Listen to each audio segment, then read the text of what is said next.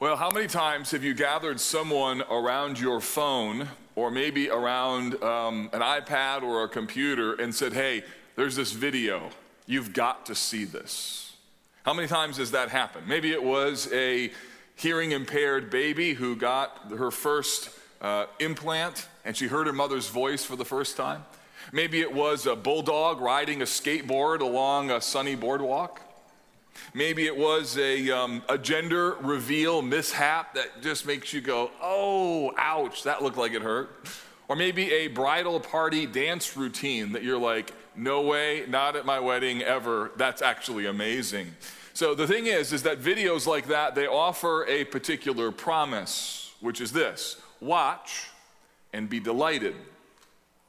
But there's often a typical teaser to keep you engaged. And that teaser is, wait for it. That statement, wait for it, is both instructive and cautionary.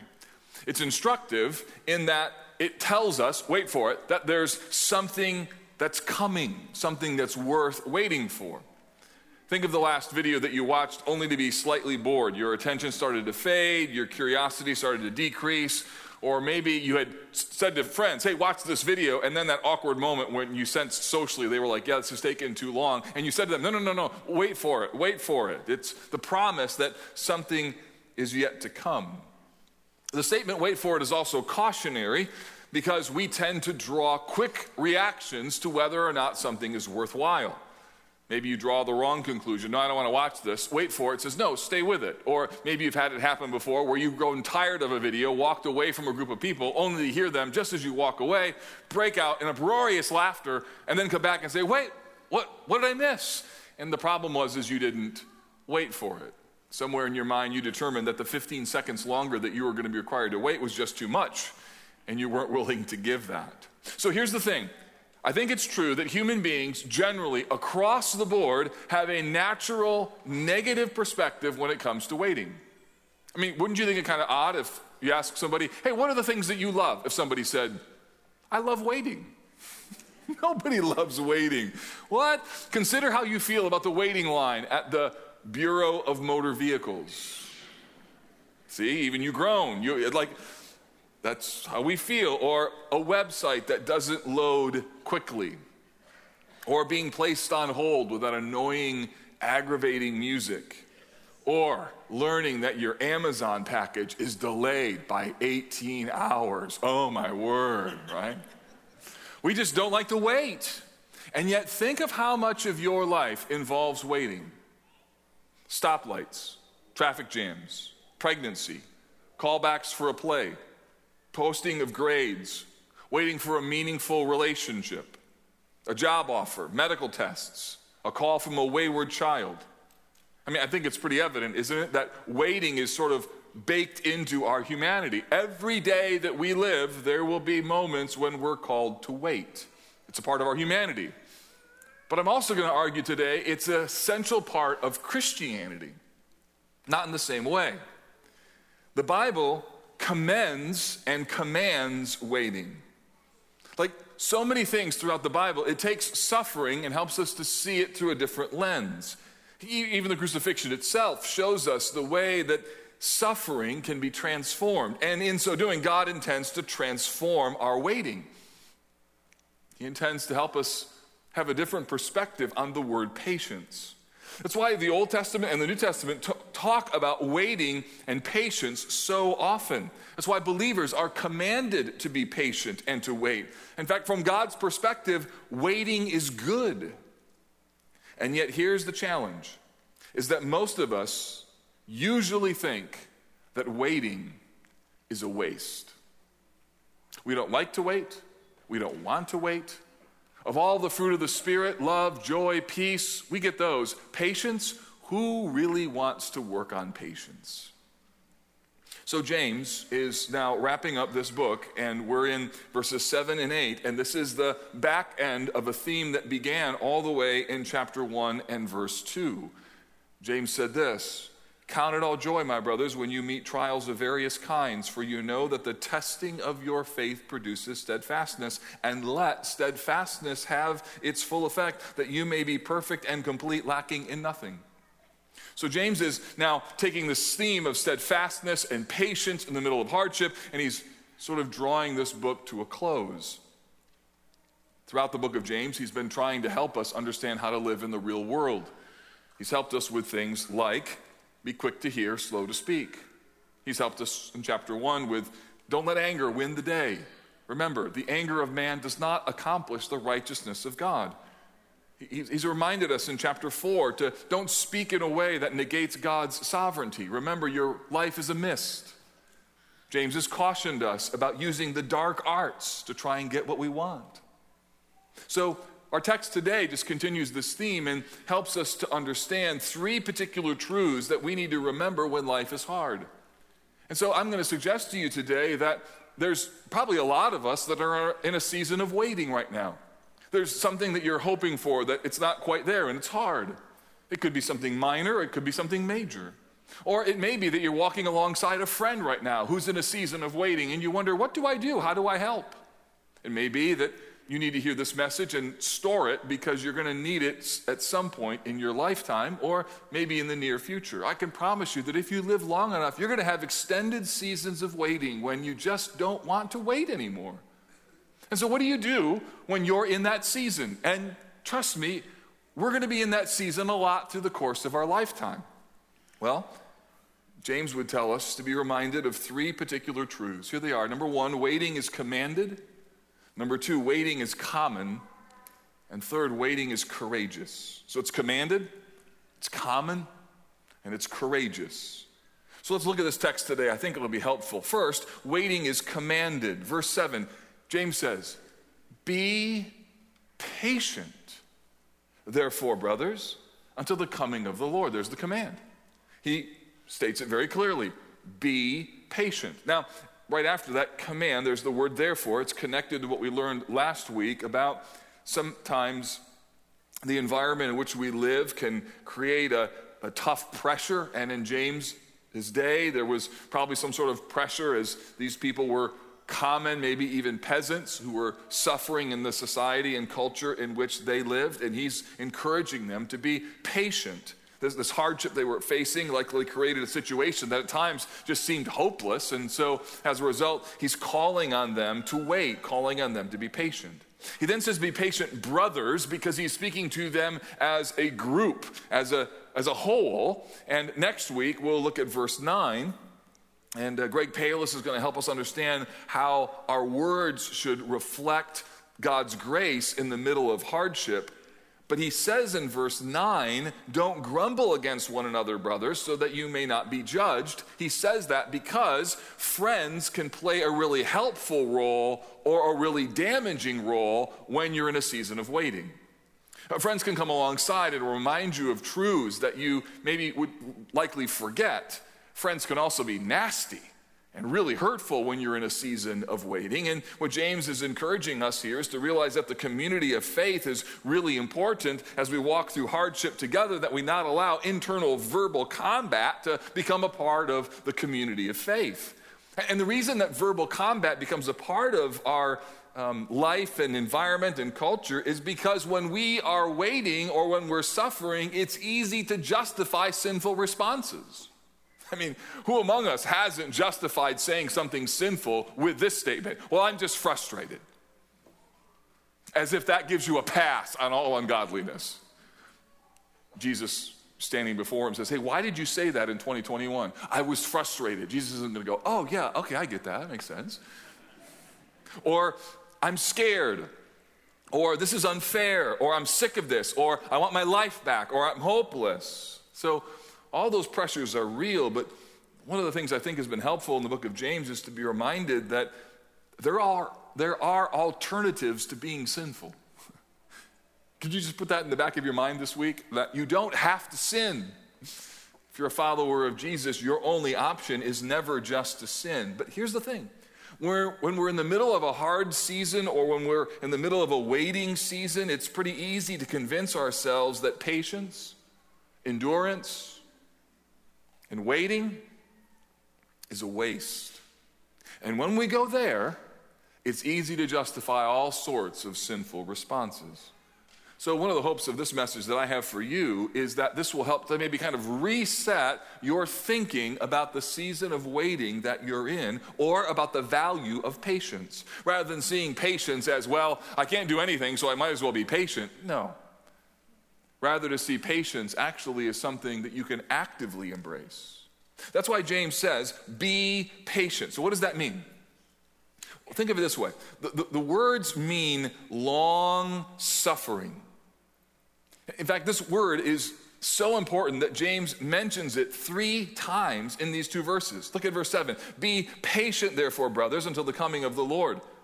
See how the farmer waits for the precious fruit of the earth, being patient about it until it receives the early and late rains. You also be patient. See, James mentions this word 3 times. The idea is whatever you think appropriate for how much you should endure, whatever level or perspective that you have on this thing has happened and it deserves this level of patience, James is saying that to be patient means that you're longer suffering than what would be normally acceptable in your mind and heart. What James is essentially saying here is that being patient or long suffering is resetting your expectations on the extent of your suffering. I mean, that's the issue, isn't it? When we become impatient. So you're at a stoplight. You're waiting for the light to turn green. In your head, there's an appropriate amount of time to wait. Right? I mean, that's what a stop sign or stoplight does. It makes you wait. So if the stoplight only makes you wait for half a second, it's not really a stoplight. It's a yield light, right? I mean, so there's an appropriate amount of waiting. But if that gets to be too long, suddenly now your assessment is, this is too long. Because something has happened that you've determined this is beyond what I should be expected to experience, and that's when long suffering gives way to impatience. So to be patient, listen carefully, is to respond in a way that's not normal. To be patient is to respond in a way that's not typical based upon either other people or our expectations. So what you need to know, and this was super helpful for me, is my impatience is directly related to my assessment of what is appropriate or what I deserve or don't deserve. And our perception of the value of the distance of time that we're dealing with or the extent of it is the essence of the problem when it comes to patience. Some of us are incredibly impatient because we think it shouldn't be this way. We're impatient because it shouldn't be this hard. It shouldn't be this long. But it's all a matter of perspective. And James wants to reset your perspective on what you have expectations about. Give me an illustration. So imagine you're making chocolate chip cookies. You've got to put them in a bowl, got to put all the ingredients, put the chocolate chips in, and of course many of you, including myself, must taste the batter and the cookie dough just to be sure, because after all, we all need more bacteria in our gut. But in order for those cookies to be completed, though, you put them on a cookie sheet, and then what do you do next with them? You put them in the oven. Baking the cookies are a part of the process of making the cookies. You put them in the oven, bake them for a certain period of time, but imagine a child sees you making cookies and they're standing in front of the oven and they begin to complain, why is it taking so long and it's only been 30 seconds? You would say, well, honey, these cookies need to bake. The child's expectation and lack of knowledge about the need of the gap between the cookies being put in and the cookies being ready just verifies that they don't understand how cookies are made. But what if your oven doesn't work very well and you can only get the oven up to 150 degrees and it takes 3.5 hours to bake cookies? In that case, you hear the groan, you'd say it's time to get a new oven. Why? Because cookies should take about 25 minutes, they shouldn't take 3 hours. I mean, pork shoulder should take 3 hours, but not cookies. Well, why? Well, it's just because of the difference of the thing that you're dealing with. Your expectation affects how you think about whether or not something is appropriate to wait for. See, that's the issue. We think that certain things should be easier than what they actually are, and our patience runs out because of a limitation of our perspective. And that's why James says, be patient, brothers, until the coming of the Lord. So he sets our expectation on the future. He sets our expectation on what Christians believe. So this is a theological statement for the coming of the Lord. It's a statement as to where everything is heading. It's a statement about coming victory, about how Jesus is going to make everything right. And that's why patience can be commanded. Because patience looks beyond the immediate and looks to the future. It looks beyond our expectations. Waiting humbly acknowledges my inability to control everything in my life. That's why I don't like to wait. Patience stakes its claim on our hope in God. Patience stakes its claim on who God is, not what I want. Ben Patterson, in his book on waiting, summarizes this really well when he says this: waiting is not just the thing we have to do until we get what we hope for. Waiting is part of the process of becoming what we hope for. The problem is that most of us don't want to become that thing. We just want our thing. And in this way, hear me, waiting and patience in suffering is an active way in which we express obedience to God. So don't think of waiting as the thing you do when you can't do anything. Waiting is actually a command, something that you embrace. Patience isn't the last resort. Rather, waiting takes aim at my need to be in control. Waiting takes aim at my need for revenge. Waiting takes aim at my need and desire to become bitter. In that respect, waiting is an act of war on my own self-sufficiency. So waiting isn't what I do when I've got nothing else to do. Waiting is the thing I do because I'm nervous about what I would do. And that's why it's commanded. That's why James says, be patient, brothers. Now here's the second thing. It's not only commanded, waiting is also common. So the second truth that James identifies here is that waiting is very, very familiar. And part of the challenge with our understanding of seasons of patience or seasons of waiting is that we treat them as if they are unusual. But what if we could come to see waiting not as unusual, but as something that we should expect? We should expect to wait. Yet everything within our culture kind of goes the other direction. We value not waiting. James says in verse 7, see how the farmer waits for the precious fruit of the earth, being patient about it until it receives the early and the late rains. So James again uses an agrarian illustration. He talks about a farmer. I mean, if you're going to be a farmer, you have to know how to wait, right? When you're planting, when you're growing, when you're harvesting crops, there is so much that is out of your control. There's a lot of things that you can do, things that you must do, things like getting the field prepared, planting seeds. But then, after all that's done, the farmer steps back, and as he does nothing, something is happening. And a farmer knows that this is part of what it means to be a farmer. If he's nervous about his plants and whether or not they're growing, and begins to till them up, he'll ruin the plants. Instead, what he has to do is plant the seed, back off, and wait to see them grow. Kurt Richardson, the commentator on this text, says the farmer must labor without knowing what the weather will bring or the degree of the abundance of crops. So the farmer has to wait. He has to wait for the precious fruit of the earth, according to the text. And here's the thing. When the farmer is waiting, is there anything that's happening? Yes. There's all kinds of things that are happening. The farmer isn't doing anything. He's looking at his field, and in the soil, those seeds are beginning to germinate. They're beginning to grow. Remember that like 6th grade experiment that you did with little bean sprouts and the paper towel, and you saw the sprout begin to grow? That's what's happening in the context of the earth, but the farmer can't do it, yet his waiting and his patience are absolutely essential. He doesn't create the activity, but while he waits, activity is happening. Some of you need to know right now, you're waiting, but God is still working.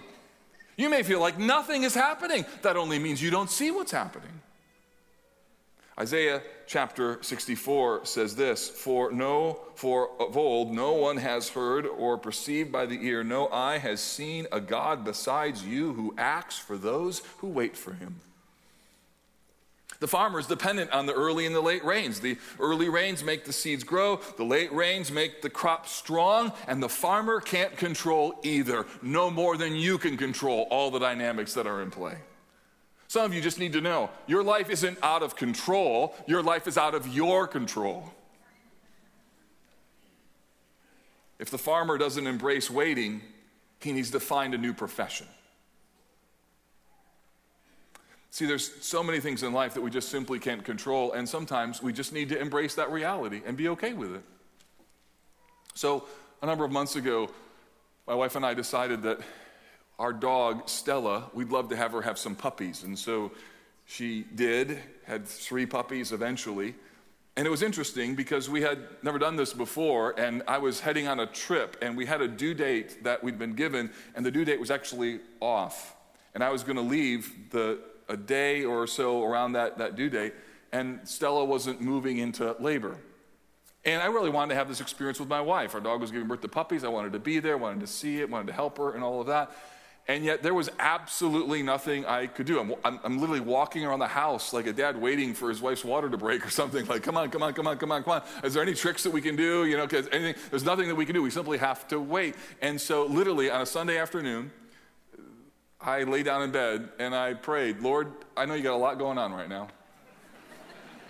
And in your scheme of things, my dog having puppies really doesn't matter a whole lot, probably. But Lord, it'd be really nice if before I left on this trip, if this dog could have these puppies so my wife and I could share this experience. And thankfully, the Lord answered that feeble prayer. But it was a good reminder that when you're dealing with something like an animal or crops, there's so much that you just simply cannot control. Your life is completely out of your ability to manipulate. And you know, that's quite true across the board, isn't it? Farmers aren't the only ones that know that. Quite frankly, Christians should know that. Do you know how much of the Bible addresses waiting? How much of it's baked in to how God thinks about his engagement with us? For example, every day there's a morning and an evening, and as a human being, you require sleep. So about a third of your life is waiting to wake up. And God designed it that way. Or think of Noah inside the ark. He has to wait as the waters subside in Genesis 8. Abraham and Sarah wait for years for the promised son Isaac in Genesis 15 to 16. Moses waits for 40 years in the wilderness before receiving the burning bush calling in Exodus 7. The deliverance through the Red Sea requires waiting on the Lord at the brink of the Red Sea as Pharaoh is coming in Exodus 14. The giving of the 10 Commandments. Think of this. Moses goes up to the mountain, and God could have given him the 10 Commandments and sent him right back down the same day. But no, God builds 40 days of waiting into the equation. And it's during those 40 days of waiting, by the way, that the golden calf happens. And why did that happen? Because the people of Israel refused to wait. Saul is disqualified as king because of his failure to wait for Samuel. Jesus spends 40 days in the wilderness before the launch of his ministry in Matthew chapter 4. I could go on and on and on and on. There are so many examples. Even take the crucifixion and resurrection of Jesus. I mean, God in his infinite wisdom could have allowed Jesus to die and immediately raised him from the dead. But no, God puts him in a grave and makes the disciples wait. Even now, here we are, knowing and understanding the message of the gospel, waiting for the return of Jesus. So of all people on earth, the people who ought to be most familiar with the value of waiting, it ought to be Christians. And we ought to realize waiting is common. So we ought not be surprised with waiting.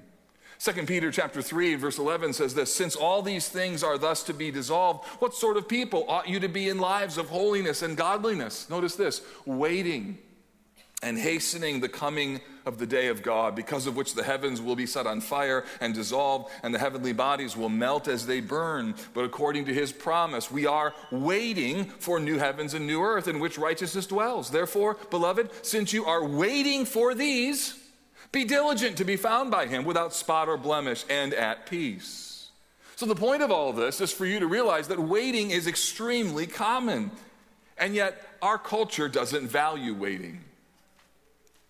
Claudia Peppel, in an article called Why We Hate to Wait, writes this, waiting, according to the collective experience in Western culture, is considered an imposition. Anyone who has to wait for a delayed train or plane, an appointment, or a free table in a restaurant becomes impatient, often angry, and even aggressive. Apparently, it doesn't work to see this waiting as a gift of time. Instead of enjoying it, it becomes torture. I just think that's the way the world rolls.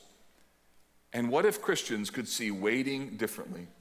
What if we saw waiting and patience as something commanded, as something as common, and then third, what if we saw waiting as courageous? What if you could see patience not as the thing that you have to do when you don't know what to do, but the thing you get to do because you know who's in control? James says this, you also be patient. He emphasizes it again. Establish your hearts, for the coming of the Lord is at hand. Again, the coming of the Lord is at hand. James is pulling on their theological vision. What do they know to be true? He's reminding them that the Lord is going to return, that victory is assured, that Jesus is going to make everything right. That James is calling here for Christians to live with a longer range perspective and to let go of the frustration of their present circumstances. This kind of waiting acknowledges that Jesus isn't dead, he's alive. This kind of courageous waiting pushes against the natural tendency to only focus on what we can see or what we perceive. Instead of throwing up our hands and saying, nothing is happening, we can say, God is at work. I just don't know what's happening. If embracing patience can be seen as a command that leads to obedience, if embracing waiting could be seen as common, leading to a necessity of wisdom, then here we see waiting as courage that then takes faith. It takes faith to wait. And some of us need to not wait because we have to. Some of us need to wait because we choose to. So many of us only wait because we are made to, because we don't know what else to do. But what if we got on the other side of that and said, before making this decision, I'm going to choose to wait. I'm going to choose to be patient. You see, waiting means I'm not in control. That's why we don't like it. It means I feel the tension, the disappointment, the fear. And to establish my heart, when James says, establish your heart, he's pleading with them to be reminded of what they know to be true. Throughout the Bible, there are exhortations to be reminded that God is going to help us. 1 Peter 5, after you have suffered a little while, the God of all grace, who has called you to his eternal glory in Christ, will himself restore, confirm, strengthen, and establish you. To him be the dominion forever and ever. Amen. Listen, when you put yourself in a position of waiting on God, you not only establish your own heart, but God helps to establish you. He gives you grace. So rather than seeing this season that you're in as some frustrating moment that you can't get what you want, instead, why not, Christian, embrace it as this is a moment when God himself is going to help me. I'm helpless. I don't know what to do. But in my waiting, God is going to help me. Or listen to Psalm 27:13. I believe that I should look upon the goodness of the Lord in the land of the living, so wait for the Lord. Be strong. Let your heart take courage. Wait for the Lord. Or Psalm 31. Love the Lord, all you his saints. The Lord preserves the faithful. He abundantly repays the one who acts in pride. So be strong. Let your heart take courage, all you who wait for the Lord.